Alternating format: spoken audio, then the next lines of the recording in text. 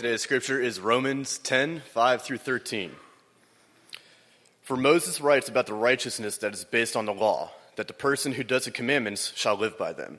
But the righteousness based on faith says, do not say in your heart, who will ascend into heaven, that is, to bring Christ down, or who will descend into the abyss, that is, to bring Christ up from the dead.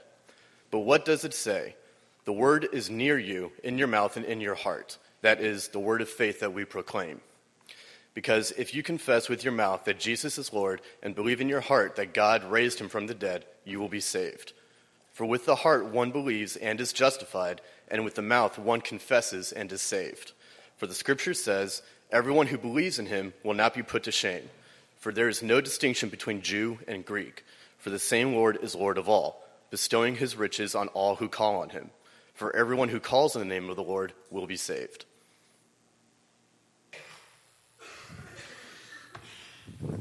Good morning. How's everyone doing this wonderful rainy day? We needed rain. It was just, can I get an amen? My name is Sam. I'm one of the elders here at Watermark, and Tommy is out this morning. He was in the conference out of state sometime this last week, and so I'll be sharing this morning. And I'll be talking specifically from this passage. So we're taking a break from the Matthew, and we'll sort of dive into this. And so this morning we'll sort of we're not going to look at all of this. We're going to look at some of the key parts of this, and I think some of the common misconceptions or how we handle the idea of salvation, how we may look at it from a contract perspective when God wants us to look at from a covenant standpoint. We'll also talk about what it means for us in terms of context in a sort of a missional living environment. So let's pray and get started. So Father God, thank you. Thank you for your church. Thank you, Lord, for your community. Thank you, Lord, for your Son and the sacrifice that has been made. Thank you that you're so patient with us, that you continue to work in our hearts. I pray this morning you'll help all of us to be focused, help us not to be distracted, and help us to focus on what you have to say. We also take time, oh God, to pray for people in London, for others who have been affected and impacted by evil in this world. And we know the only solution is you, Jesus, the Prince of Peace. And we speak that peace, Lord, in the cosmos, in the name of Jesus. Amen. My first mission trip that I went to was a place called Culiacan in Mexico. It's quite beautiful. Even though it was one of the first places I was like, police are, in the back of trucks with AK-47s or whatever the gun is. I don't know guns. But they had big guns. And it just seemed, kind of crazy. From what I understand now, this was about 20 years ago, but now from what I understand, they are struggling with some crime. They're struggling with some cartels and stuff like that. But the first mission trip we did, it was with a youth group. And we went and did like sort of evangelistic crusades. Well, just short of a crusade, not really full out things. Sort of, we would pray for people. We would help with Vacation Bible School, which is coming up in our church soon. So my wife told me to give a shout out for that. So I checked the box. And some of the things that we did was the sort of, we'll do some sort of a drama, we'll do some sort of a thing. Too embarrassing for me to recall, too traumatic for me to recall all those events. But there will be some sort of, sort of a call, an altar call of some sorts. And, they would raise their hands, the little kids. Most of the time we were doing it to children, to sort of do this evangelistic message. And we will count how many kids have raised their hands to accept Jesus Christ as their personal Lord and Savior. And we will sort of report back. And it's funny because I was thinking about it. I also forgot that we packed a lot of candy in the suitcases. And so we would go and give this message, and then afterward for the kids that gave them, I don't know if we gave to the kids who didn't raise their hands. That would be a little bit, you don't get candies. You get to go to heaven and you get a candy. And so it was a little bit odd, but there's obviously this incentive for you to raise the hand. Raise your hand to accept Jesus. And they probably had this sort of scheme going. If you think about it, they probably did it week after week with new groups, new missionary. Ooh, there's a new missionary team in town. Let's go get some candy. If I was a kid, my wife told me this was sort of the similar experience that she had growing up in the island of St. Lucia. She was around 8 years old, and pretty much sort of the same experience. She sort of realized, and everyone realized, you get sort of a candy, you get some sort of an incentive at the end, and to think about it this way, you don't think of it much back then because you're excited to get something. You're excited. It's not that, they're just raising their hands for this Jesus candy. They probably did it with every, youth group that came in. So it's this similar experience. And the kids who say yes to Jesus, they got all the candy at the end. And, I mean, almost most kids will do anything for chocolate or bars or whatever, let alone decide what you're going to do for all of eternity. So I know they're children, but it did seem a little manipulative to do this, where you're saying a prayer and then you get a candy at the end. So for adults, it may not be exactly the same, but I think sometimes we have these evangelistic methods and our understanding of salvation with sort of the same components of this incentive. You say a prayer and you get to go to heaven.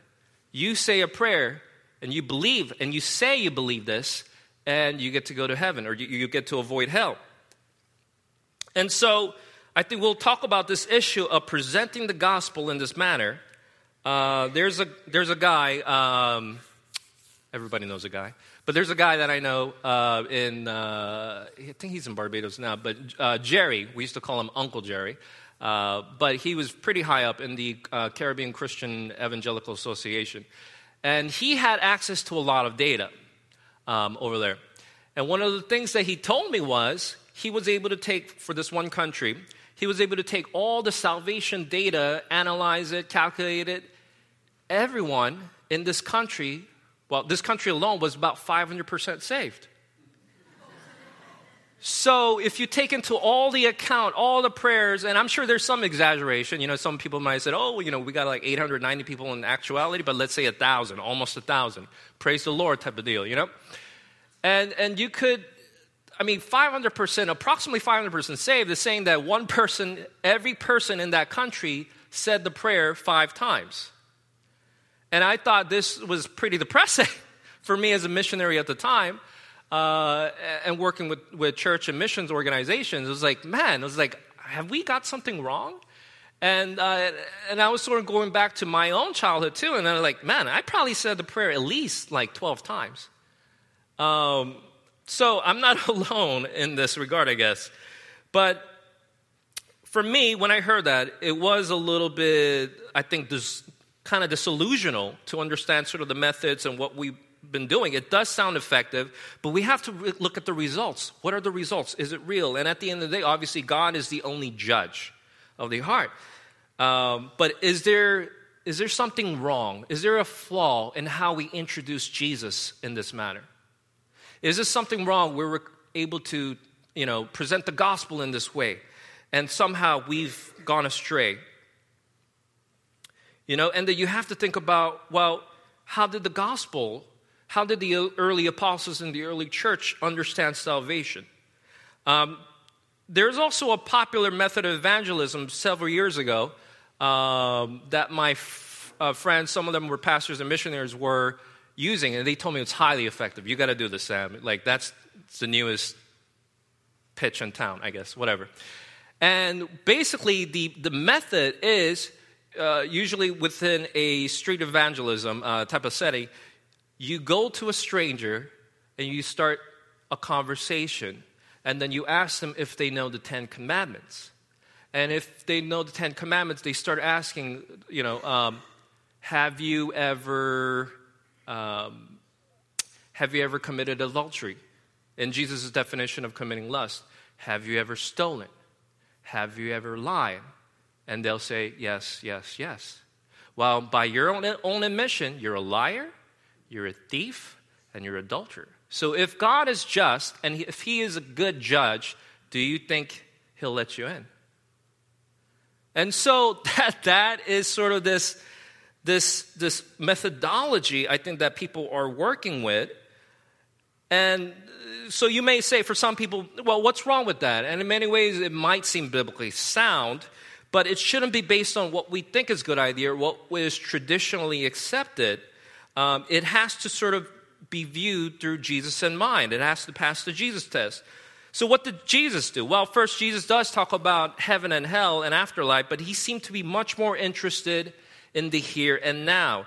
He didn't really go around asking people, hey, all the commandments, did you keep this? It was more of the Pharisees and the scribes and some of the religious leaders that were doing this, making sure people were keeping in line. And obviously, even with the disciples, he did correct their belief, but there was this invitation to come, follow me. Come, follow me. And so he seemed to focus on building trust and faith and not entirely set out on correcting what people believed. He, I think, focused on belonging first. So it was more like, I think, the people around him knew they were sinners and they desperately needed this sense of saving. And when we talk about hell, and I think the word that Jesus used was Gehenna, it usually was this caution and a strong warning to the religious leaders and the Pharisees at the time of the hypocrisy, making sure all the people within Israel was following the commandments as strictly as possible, but totally neglecting the weightier things of the law, which is justice, mercy, and faithfulness. Additionally, his mandate before his ascension to his disciples was not win souls. You don't really see that. What he says in the Great Commission is to baptize them and make them disciples in all nations. And so when you're talking about discipleship, you're talking about relationship in nature. It's much more tougher to do that than to sort of get people saved in that sense. So he was stating that what I did for you, you do for others. How I sacrificed for you, you sacrifice for others. How I loved you, show them how to love by loving them. Well, so in terms of this idea of I make you believe, it's a little bit of odd to me. So let's say I come to you and say, you have to believe this in order to be saved. But what if you have doubts? What if you have questions about the faith? Could you just shift your logic to, be able to accept that all of a sudden? I mean, I understand some of us were sort of grown up in the tradition, but what if you were not? What if you had different religious background? What if you had no religious upbringing? What if you didn't, you believed in so many other, there's tons of other religions out there. There's, besides Christianity and all the subset of Christianity, besides Islam, besides Judaism, besides, there's Hinduism, there's Taoism, there's Rastafarians, there's CrossFit, there is all sorts of things out there that, they're really committed, aren't they? CrossFitters, which is, they're like the opposite of Fight Club. First rule of Fight Club, or first rule of CrossFit, always talk about CrossFit. Can't remember where. Yeah, so anyhow. There's Sikhs, there's Shintoism, there is Taoism. There's so many different things that's out there, and I think it's kind of, we're neglecting sort of this reason and understanding if we're not able to engage with this idea that, yeah, sure, you're committed to their religion, but, we have to figure out and engage in a conversation. And it's not all about sort of this idea of convincing a person. See, real change, the question is it real change? Is there real change that's happening at a heart level? And obviously, I think sometimes people can make a change quickly in their minds. What if I tell my kids you have to eat your vegetables. You have to eat healthy. You have to repent of your barbecue-loving ways and pizza life and come to the gospel of vegetables.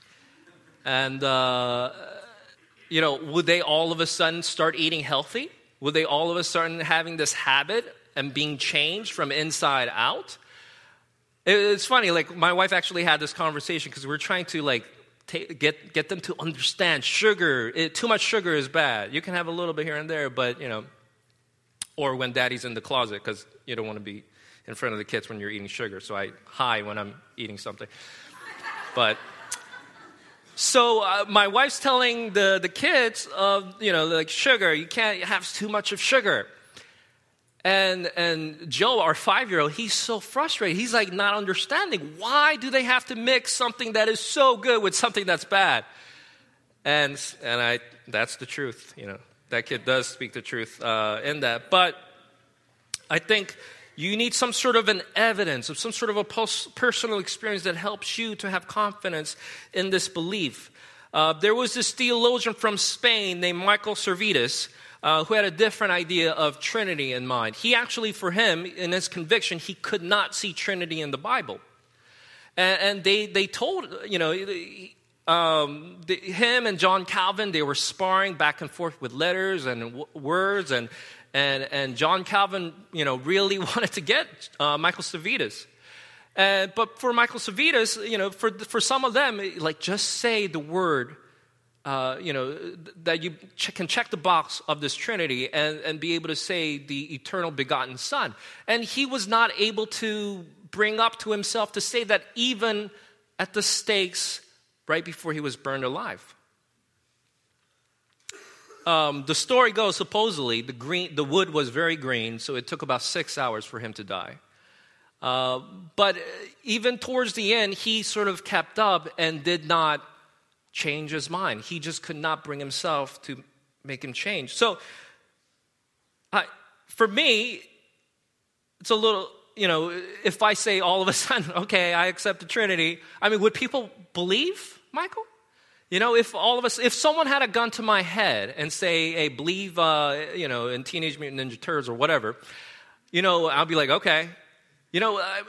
There's no, you see what I'm saying? There's sort of this gap of what you consider belief and what you're actually being committing to. There's a huge difference there. So you got to think through all the implications of what this means. You might be able to shift your logic. You might be able to shift your brain, and you may declare this is part of my belief system. But it takes a while for these beliefs to sort of to work through all the implications, to work through all the different parts within your brain and your heart and your soul. And so the question is, are you really saved if you're trying to just avoid eternal damnation, if that's the incentive?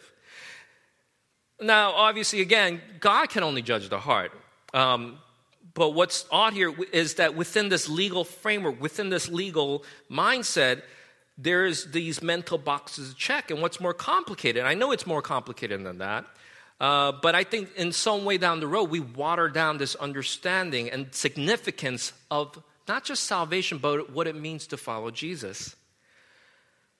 What's interesting in the New Testament, it talks about salvation in 3 different tenses, in the past, present, and future. In Ephesians chapter 2, verse 4, but God being rich in mercy because of the great love with which he loved us, even when we were dead in our trespasses, made us alive together with Christ. By grace, you have been saved. In 1 Corinthians chapter 1, verse 18, for the word of the cross is folly for those who are perishing, but to us who are being saved, it is the power of God. So there's this idea of being saved, being in the process from being saved from sin. In Romans chapter 5, verse 10, for if while we were enemies, we were reconciled to God by the death of his Son, much more now, not that we are reconciled, shall we be saved by his life.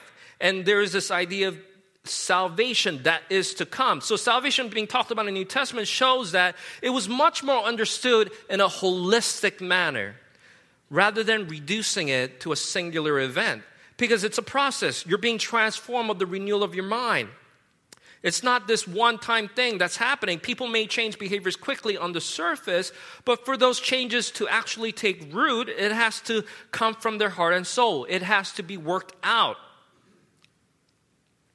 Now, what this points to regarding salvation is that it's much more of a covenant rather than a contract. And I think how we deal today is much more like a contract when it comes to our relationship with God. Well, I mean, what's the difference for many people? I think, for some people, they don't realize the difference between covenant and contract.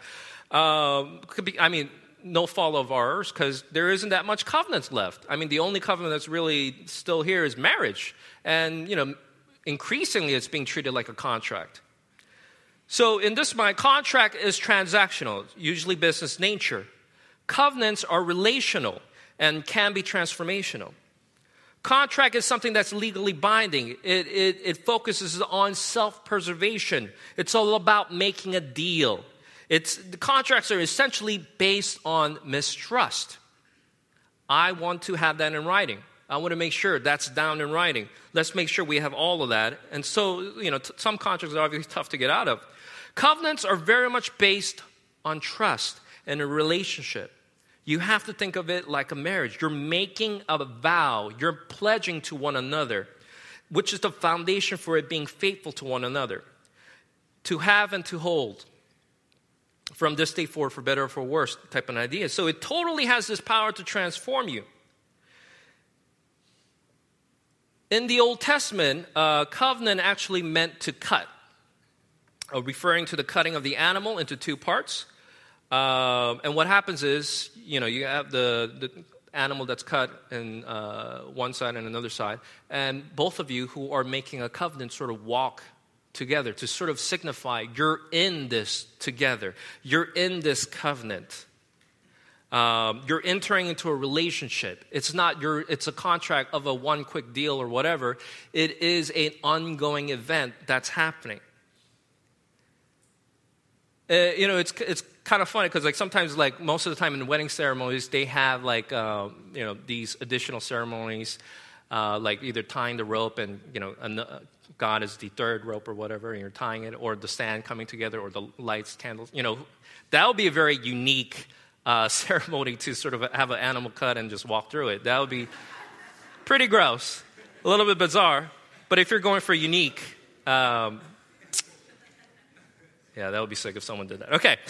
Covenant in the Bible refers to this God's oath or promise. It's not just being symbolic, but there's this great deal of significance built into this idea of covenant. So the problem with salvation in this contract framework is that it can be something that can be purchased with your prayer.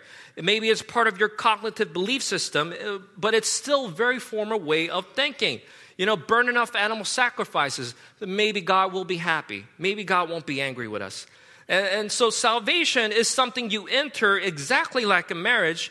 And what we see continually in the Bible, in the Old Testament and the New Testament, the story of Hosea and Gomer, what we see in Paul describing how marriage is this sort of representation of God and us. We see in Revelations chapter 19 where we're going into the wedding feast, and that being sort of us and God sort of consummating the marriage between us. So Jesus is continuously being shown as the bridegroom, we as the bride. And here is this sort of wedding framework for us to sort of tell us this covenant. It's not abstract. It's real. It's in the here and now. And I think for us in the gospel, the good news is not about escaping hell and having some gold mansions when you die. The good news is he died for us because he loved us, because he ascribed this utmost value, unsurpassable worth to each one of us, to humanity despite our shortcomings. Great thing is, here he is to liberate us from this sort of bondage of deception, bondage of religion, and reveal us the true Father heart of God. So similar to marriage, we say, I do. since it's real and not abstract, it's able to change us. It's able to save us from our sin. It's able to save us from ourselves. It's able to save us from condemnation, save us from guilt, save us from our addiction, save us from our troubles, from all that crap, all by grace. And so you're not just saying a vow and everything's perfect. You have to change and stop acting like a single person. It's not about my beliefs about my marriage that'll keep my marriage working. It's the work that you put in that makes the relationship work. It's because you're putting sacrifice in there. You're putting work into that relationship. And that's what makes that relationship work. When someone asks you about your marriage, it's a little bit odd, about saying what I believe about my marriage, You don't all of a sudden talk about those things. It's because you're being able to treat marriage like a contract. So your mindset will be, I want what is owed to me. And if I do this, do I lose the benefits of the contract? And I think sometimes that's how many Christians are sort of treating the relationship and sort of treating the church in that sense. So when you think of it in this contract point of view, I think many times you do only what is required of you. You partake in this covenant, and sort of it has to go beyond this sort of letter of the law. There's an interesting story told by Peter Rollins, where he sort of tries to point out, I think, how people take Christianity like a job that they don't want. You just do the minimum work, just to get by, just to get the paycheck. And so the story is, Jesus comes to town and says, your law says, eye for an eye, tooth for a tooth. I say if a soldier, Roman soldier, tells you to carry his stuff for a mile, carry it 2 miles.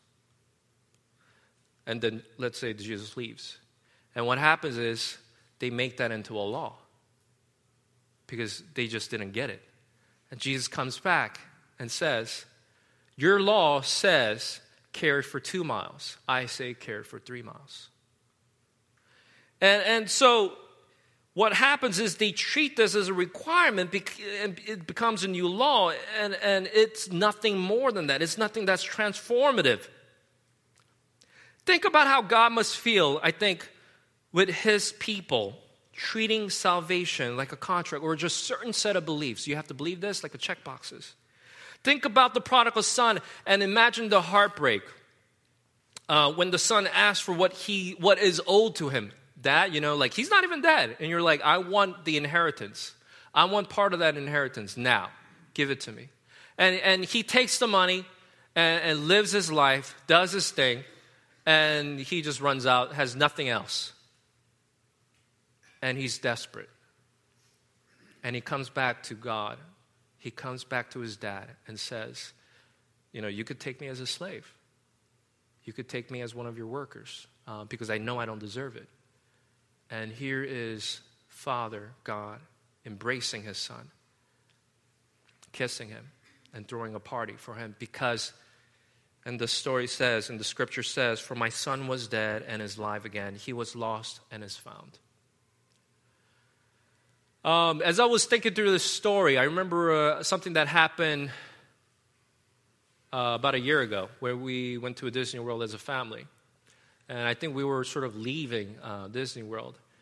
And we saw this mom frantically looking for, I believe, her son or her child. And my wife was trying to, trying to help her, but you could totally tell she was going against time. She was just frantically in tears and crying, just trying to look for her son. And all the parents sort of felt that because the idea of losing a child, that's unbearable. And as we were walking, we told the authorities, and as we were walking in another direction, about 100 feet away, we saw the kid. There he was, crying, looking for his mommy. And we were trying to see where the mom went because she was moving super fast like a ninja or whatever. And here comes, she zoomed by us before we could tell her. She zoomed by us, picks up her son, embraces her son, because she thought she lost her son for a second. And I think that is a perfect imagery of this idea of salvation, of where we were lost. And here is God not angry with us because we were lost. We were not here. We were not listening. We were not present. We were out somewhere far away. It's not that God was distant. We were the one who were distant. And here we come, realizing that mistake, and God coming and embracing and hugging us and loving on us. Every parent who saw that, I was like sort of crying as I was walking out of Disney World. It's like, this is the happiest place on earth. This is the happiest place on earth, you know? What's interesting in Romans 10, the passage that we started out with, first half of this is actually quoting Deuteronomy. Much of it is actually verse 6 and 7, I think is quoting Deuteronomy 30. In verse 6 and 7, there were some at the time who thought they had to be good enough for the Messiah to finally come. And in the same regard, they thought they had to be good enough for Jesus to be resurrected as well, this Messiah to be resurrected. And so so here was Paul trying to tell them, it's not based on your efforts. It's not based on how hard you try. And what's fascinating in verse 9, because if you confess with your mouth that Jesus is Lord and believe in your heart that God raised him from the dead, you will be saved. So you're looking at this and just looking at it at face value, but there is a deeper thing here. In this language, there is this about making Jesus Lord. And at this time in the Roman world, they were increasingly expected to acknowledge that Caesar was Lord. So to say Jesus is no Lord is not like us saying Jesus is Lord. For them, to say Jesus is Lord is also saying Caesar is not. What you have is a false thing. And so it has huge implications.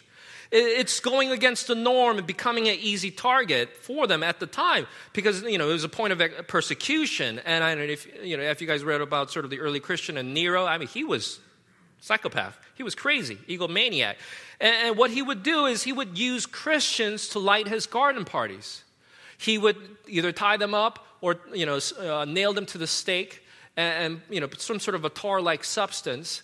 And he would light them, and none of them confessed that Caesar was Lord. They held their belief. It's pretty disgusting, but there was Nero in a garden party, and that amused him, supposedly. That he loved the idea of doing this, of torturing, whatnot. But in this passage, it's not simply about saying it. Paul's speaking of this lordship of Jesus and the belief in Jesus' resurrection as the evidence of saving faith, not as a condition of salvation. So it's not talking about leading people to pray or sort of a simple prayer. It's talking about faith and expressing this trust in Christ. Well, okay, so what does that mean for us?